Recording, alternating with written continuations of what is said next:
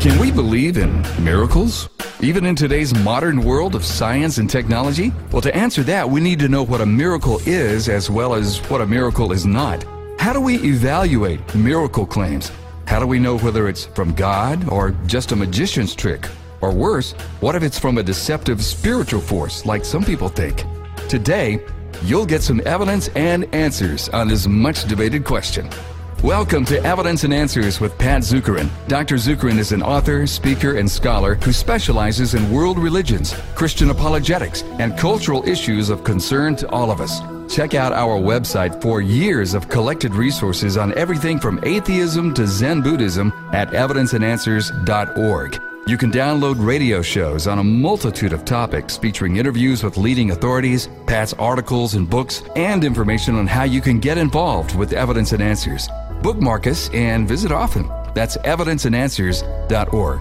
Now let's go to Pat Zukeran with part 1 of his discussion, Can We Believe in Miracles? How can a modern, rational person be confident that miracles are real and a part of our historical faith without having to jettison my brain and say, I believe in them by blind faith? That's a great question. Can we believe in miracles? Miracles play a vital role in the establishment and confirmation of our Christian faith. Philosopher Peter Kreeft writes, subtract miracles from Islam, Buddhism, Confucianism, or Taoism, and you have essentially the same religion left. Subtract miracles from Christianity, and you have nothing distinctive, no reason to be a Christian rather than something else. You see, without miracles, there would be no Word of God without them, because the Bible cannot be the supernatural Word of God without supernatural acts of God. It cannot be the divinely inspired Word of God. So you'd have no Word of God without them. Secondly, you have no Son of God without them. Jesus cannot be the supernatural Son of God without supernatural acts of God. So no Word of God, no Son of God, and you would have no salvation without them. Paul writes in 1 Corinthians 15, verse 17, and if Christ is not risen, your faith is in vain, and you are still in your sins. So miracles are vital to our Christian faith. So let's begin by defining what exactly is a miracle. C.S. Lewis provides us with one of the best definitions in his book, Miracles. He defines miracles as an interference with nature by a supernatural power. In his book, All the Miracles of the Bible, New Testament scholar Herbert Lockyer said that a miracle is some extraordinary work of deity transcending the ordinary powers of nature and wrought in connection with the ends of revelation. All right, so let's break down these definitions here. Miracles, then, are supernatural.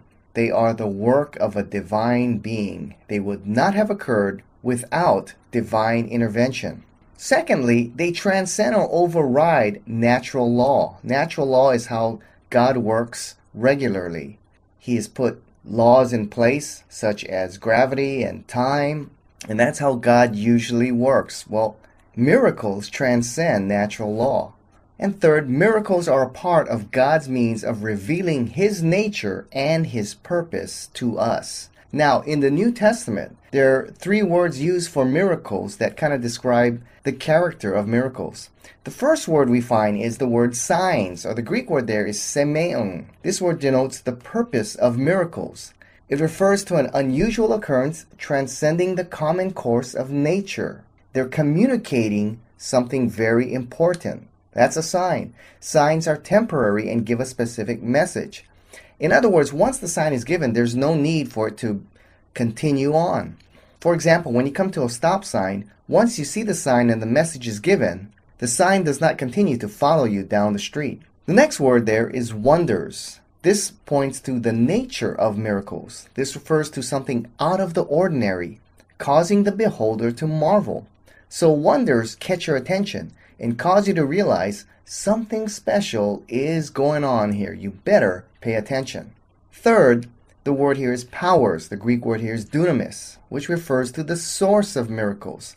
This refers to the ability to produce a strong effect, the source that produces the miracles. Therefore, to sum up the word studies here, these words describe the character of biblical miracles. First, miracles are an exception to the ordinary course of events in nature. They're supernatural events. Third, miracles are an act of God and have the fingerprint of God all over them. Examples of miracles are God raising the dead, power over nature, power over all kinds of disease demonstrated by instantaneous healings not coming over months and years, but instantaneous healings. Miracles then are supernatural. They interrupt the normal course of events, and they are not repeatable. Now I was speaking to a group on miracles, and they disagreed with me on my definition. In fact, the lady in the group said, I see a miracle every day. A sunset is a miracle. The birth of a child is a miracle. I see God's miracles every day. Well, I agree that sunsets and the birth of a child is a wonderful thing, but these are not miracles. These are examples of God working through his natural laws, which he set in place. They are not miracles because they are common occurrences, and they will be repeated each day. Miracles are an exception to the natural law. They interrupt natural law. They are not repeated events. Hey, for an example, the sun standing still in Joshua 10, or the parting of the Red Sea. These go against the natural order of nature. So, miracles are an exception to the ordinary course of events in nature. Second, they are supernatural events. Third, miracles are an act of God and have the fingerprints of God all over them. Fourth, miracles have a moral dimension. They confirm truth, not error. See, God does not associate his miracles with what is false. Where you find false teachings, beware of the supposed miracle accounts that surround them. In Deuteronomy and in Matthew 24, the prophet and Christ warns that false teachers can perform powerful feats to lead you into false teachings. So these are the characters of miracles, and it's important to understand what miracles are, but also what they are not. See, miracles are not simply what cannot be explained or anomalies. For example, many thought eclipses were miracles, but there's a natural explanation for them. And in fact, they're actually regular or repeatable. We can predict when the next one's going to occur. So eclipses, although they are rare, they are repeated in the course of time and often predictable. Second, miracles are not natural coincidences. Sometimes the intersection of natural forces produces some unusual effects. For example, in a Midwest town, they experienced fish raining from the skies. Well, what happened was a tornado traversed over the lake, sucking up the fish, and when it ran out of steam, it dumped the fish on the town that it was about to hover over. Third, miracles are not statistical oddities. Many unusual events are statistical oddities. For example, the chance of winning the lottery is very unlikely, but it does happen. So this is not a miracle, it's a statistical oddity. Alright, now this is the definition and character of biblical miracles. Next, we need to understand what is the purpose of miracles. Well, the purpose of miracles, as revealed in the Old and New Testament, miracles confirm God's message and his messenger. Where you see genuine miracles at work, there you know God is at work. Where there are supernatural events, the supernatural is communicating to us. Right? For example, in John chapter 3, Nicodemus came to Jesus at night and said to Jesus, "Rabbi, we know that you are a teacher come from God, for no one can do these signs that you do unless God is with him." So Nicodemus made the connection there. He recognized that where there are miracles, God is at work. God is giving us a sign here or a message. Remember now, there are three worldviews. All three cannot be true at the same time, and as we studied, evidence indicates that we live in a theistic universe. Therefore, the worldviews of naturalism and pantheism cannot be true. We're left with three theistic religions, Judaism, Christianity, and Islam. All three affirm that God confirms his message and messenger with miracles. And of the three, only Christianity is confirmed with miracles. In fact, what's interesting is that even in the Quran, the holy book of Islam, the Quran affirms the miracles of Christ. For example, in Surah chapter 4, verses 63 to 65, states that God's power is manifest through the miraculous works of the prophets. Now, Muhammad is repeatedly asked by the people to perform a miracle that they may know he is a prophet, yet his only miracle claim is the Quran. All he does is point to the Quran in chapter 3, chapter 4, chapter 6. and others, that's his only miracle claim. Muhammad states that miracles do indeed confirm a prophet. Chapter 7 of the Quran, chapter 23 of the Quran, and others, he states so. And the Quran states that Jesus did miracles. What's interesting is that the Quran affirms that Jesus was miraculously born of a virgin, that he did great miracles, that he did not die but was raised to heaven. In contrast, in the Quran, Muhammad does not do any miracles. On several occasions, he's asked by the people to do a miracle to confirm his prophetic calling, and he refuses. He simply says, look at the Quran, and that is enough. In the oldest Buddhist scriptures, Buddha does not do any miracles. Miracle claims appear 400 years later in later writings of Buddha. And same thing with Islam. The miracle accounts of Muhammad don't appear till nearly 2 centuries later in the Hadith. Well, historians have shown us that it takes 2 to 3 generations for legends to develop. Why? All the eyewitnesses who can confirm the account as true or false need to pass from the scene. And that's what you see here in the other religions. The miracle accounts of Buddha appear nearly 4 centuries later. The miracle accounts of Muhammad appear almost 4 generations later. But in the Gospels, as we studied previously, and if you'd like information about that, go to evidenceandanswers.org, and you can download my show on the historical reliability of the Gospels. The Gospels are first generation. Several of them are eyewitness accounts. So it's too early for legends to develop. There are just too many eyewitnesses who can confirm these miracles as true or false.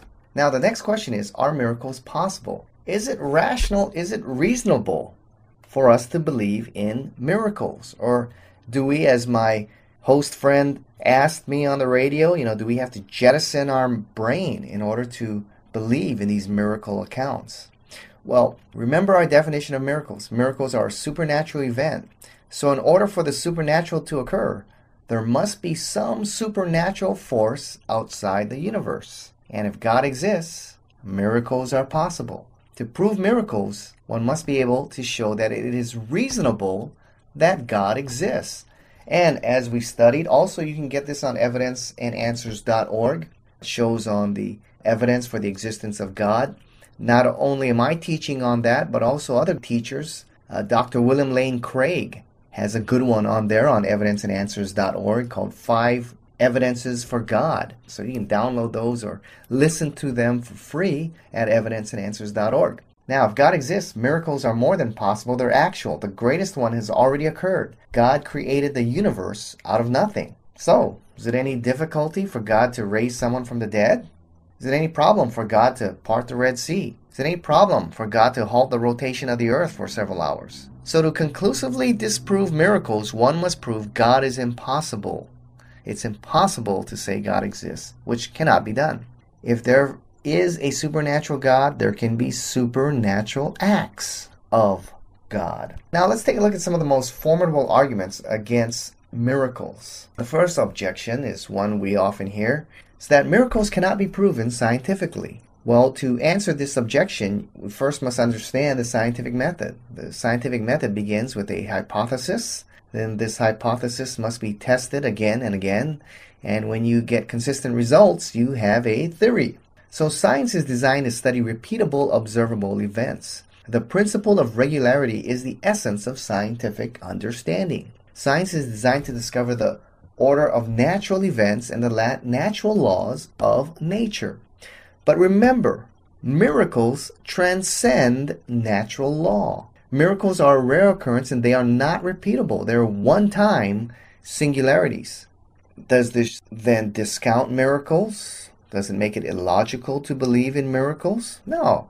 There are many things that are not repeatable or observable that even science affirms. For example, the Big Bang. That's not a repeatable event. Yet, majority of scientists hold to the Big Bang, origin of the universe. Life originating spontaneously from non-life. We've got no proof of that, yet science holds to that. So it's inconsistent for scientists to argue against miracles because they're one-time events, yet hold to one-time events of their own. And in fact, science points to the supernatural. The Big Bang points to the beginning of the universe, and whatever has a beginning must have a cause. Therefore, What is the cause of the universe? God is a great candidate. So investigating miracles requires the study of evidence. And what does the evidence point to? And involves more the historical method, not the scientific method. Right, now the next argument comes from perhaps one of the most brilliant atheist minds of modern time, David Hume. He presented some of the most formidable arguments against miracles. So we'll just cover 3 of his arguments against miracles. And in fact, in several radio debates I have had, when it comes to miracles, Hume's arguments in some form or another are pretty much what is used. This is his first argument. It goes like this. Premise 1. Natural law is by definition a description of a regular occurrence. Premise 2. A miracle is by definition a rare occurrence. Premise 3. The evidence for the regular is always greater than that for the rare. Premise 4. A wise man always bases his belief on the greater evidence. And conclusion, therefore, a wise man should never believe in miracles, because miracles are rare, and as Hume believes, the evidence for the regular is always greater than that for the rare. So evidence for a regular event will always outweigh that for miracles. What's the flaw in this argument? In fact, here's an example Hume gives as well. He says, in history, the vast majority of times when someone dies, they remain dead and do not rise from the dead. Why then should we believe in this one instance, someone named Jesus rose from the dead? We have overwhelming evidence that when people die, they stay in the box. They don't get up and walk again. Therefore, if we have all this evidence that when people die, they stay dead, why should we believe in this one instance, someone rose from the dead? So a wise person should not believe in the resurrection. So what's the flaw in this argument? Well, the flaw in this argument is premise 3. The evidence for the regular is always greater than that for the rare.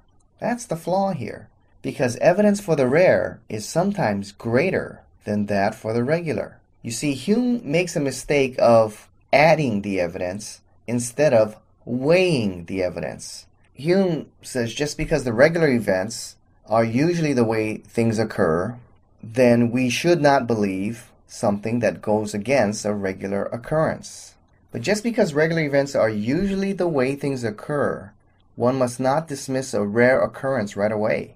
One must look at the evidence and weigh the evidence, for the evidence for a rare event can outweigh that for a regular event. For example, if someone falls off a cliff 400 feet, that person usually will die, especially if they land on their head. However, is it possible that someone could fall off a cliff 400 feet and survive? What if you hear of such an account? Should you dismiss it right away? The natural law teaches a human body cannot handle such a fall, so it must not be true. And if you're David Hume, you'll conclude a rare occurrence cannot happen because people have fallen off cliffs lower than 400 feet and they've not survived. Well, we can't dismiss, if we hear an event of a person surviving a 400-foot fall off a rocky cliff, we cannot dismiss it right away. We must first examine the evidence. And if the evidence is strong, we have a case that a rare thing may have just happened. And in fact, I have a friend, Danny Yamashiro. He fell 400 feet off a cliff here in Hawaii, and he survived. How do I know that occurred? I wasn't even here on the island when it occurred. I was in college in California. I was not here yet. How do I know this event actually happened? Well, I examined written accounts, I talked with witnesses, and the evidence was very strong that something rare had occurred. Now, according to Hume's argument, I should dismiss this as untrue. In fact, I should not believe in any rare occurrence. But you see, you cannot add the evidence. You must weigh the evidence. You must look at the evidence around that particular event. Many times, the evidence for the rare outweighs that for the regular. Well, Hume's second argument is this. Premise 1, there are not a sufficient number of witnesses. The witnesses are not people of integrity. The witnesses were ignorant and uneducated, and the witnesses were biased. Now, there are major flaws in this argument. First, there are a sufficient number of witnesses. 1 Corinthians 15, Paul states that there are over 500 people. Plus, you have the witness of opponents who could not deny the empty tomb or the testimony of the apostles. For example, look at the apostles preaching throughout the book of Acts. They appeal to the people. Like in Acts chapter 2, Peter says, you are witnesses of these things. Christ, a man attested to you by miracles, of which you are indeed witnesses. Okay, so he appeals to the crowd saying, you've heard of the events that surround Christ, and many of you have even seen them. Okay, he can't preach that kind of message if it didn't occur. So there are a sufficient number of witnesses. Second, the disciples were men and women of integrity. Their integrity is seen in that they were willing to die for what they believed. They lived a life of suffering and persecution. And history shows us that men and women will not die for what they know to be a lie. Many of these witnesses died for their message and lived lives of poverty and persecution. History shows us men and women will not go to their death for what they know and can confirm to be a lie. Nor will they be willing to send their wives and sons and daughters and friends and family members to die for a message they know to be a complete lie. Third, many witnesses were educated. Paul was a very educated man. Nicodemus was an educated man. Joseph of Arimathea was a ruling member of the Jewish council. Furthermore, think about it now. How educated and sophisticated do you have to be to discern that someone is dead, and then a few days later, that person who was dead is now alive? Fourth, although they were believers, that does not discount the facts they proclaimed. Being a believer in Christ doesn't mean one cannot report the facts and report them accurately. The facts remain and were examined by friends and foes and enemies of the cross. So truth depends on the facts, not the beliefs of an individual. Hume's third argument is this: all religions have miracle accounts to back up their claims, and since all religions contradict one another, their miracle claims thus cancel one another out as upholding their religion. Major flaws in this argument as well. All religions do indeed make miracle claims. However, not all miracle claims are the same. All evidences for miracles are not the same. Only Christianity do we have first generation and often eyewitness accounts. Historians teach that it takes 2 to 3 generations for legends and myths to develop. Since the New Testament is a first generation account, it is way too short for legends to develop. However, in other religions, we see legends arising generations after the founder. For example, in the Quran, as I mentioned earlier, Muhammad performs no miracles. However, miracle accounts arise 2 centuries later in the Hadith. Buddha does not do any miracles in the earliest manuscripts. However, generations later, miracle accounts begin to arise in later Buddhist scriptures. So all evidence for miracles are not the same. And in the New Testament, we've got a unique first generation, several eyewitness accounts of miracles.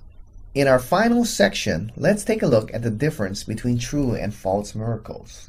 What's the difference between true and false miracles? Well, first, biblical miracles are superior and they are unique. Biblical miracles are supernatural, not simply supernormal. Right? For example, there's a big difference between a man walking on coals, which many can do through strict practice and discipline.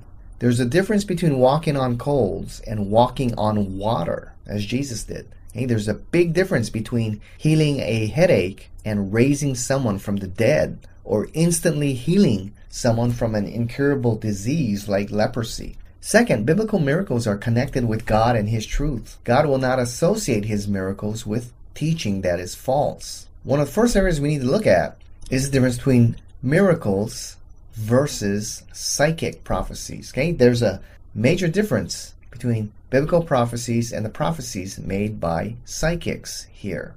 Major difference is that biblical prophecies are 100% accurate, while psychics are often wrong. Biblical prophecies are precise, while psychic predictions are very vague. Biblical prophecies are connected with God's truth, while psychics are connected with error. And finally, biblical prophets do not use occult methods, while psychics use occult methods. Psychics use occult objects to see the future. They often need to go into some kind of alternative state of consciousness, while biblical prophets remain fully conscious, even in dreams or seeing visions. Psychics often call on foreign spirits to control their mind and their activity. Well, it's getting good, but our time is up today on Evidence and Answers with Pat Zukeran. But we'll continue with part 2 next time as Pat evaluates the question of whether we can believe in miracles. We appreciate you spending some time with us, and you can get more at our website, evidenceandanswers.org. There are so many topics and resources there. We know you'll find something important to you. And we hope to answer the most difficult questions that we all ask about God, the person of Jesus Christ, world religions, spiritual issues, cultural trends, and more, all in light of biblical evaluation. We're asking you to engage your mind and know why you believe what you believe. And we believe that persons who honestly consider the claims of Christ and examine the evidence supporting those claims will become followers of Christ. Let us know if we can help. And finally, because we raise our own support, we invite you to support us financially. Your stewardship and giving helps keep Evidence and Answers on this station. So please let us hear from you today. Just click the donate button at evidenceandanswers.org. Thanks for being here.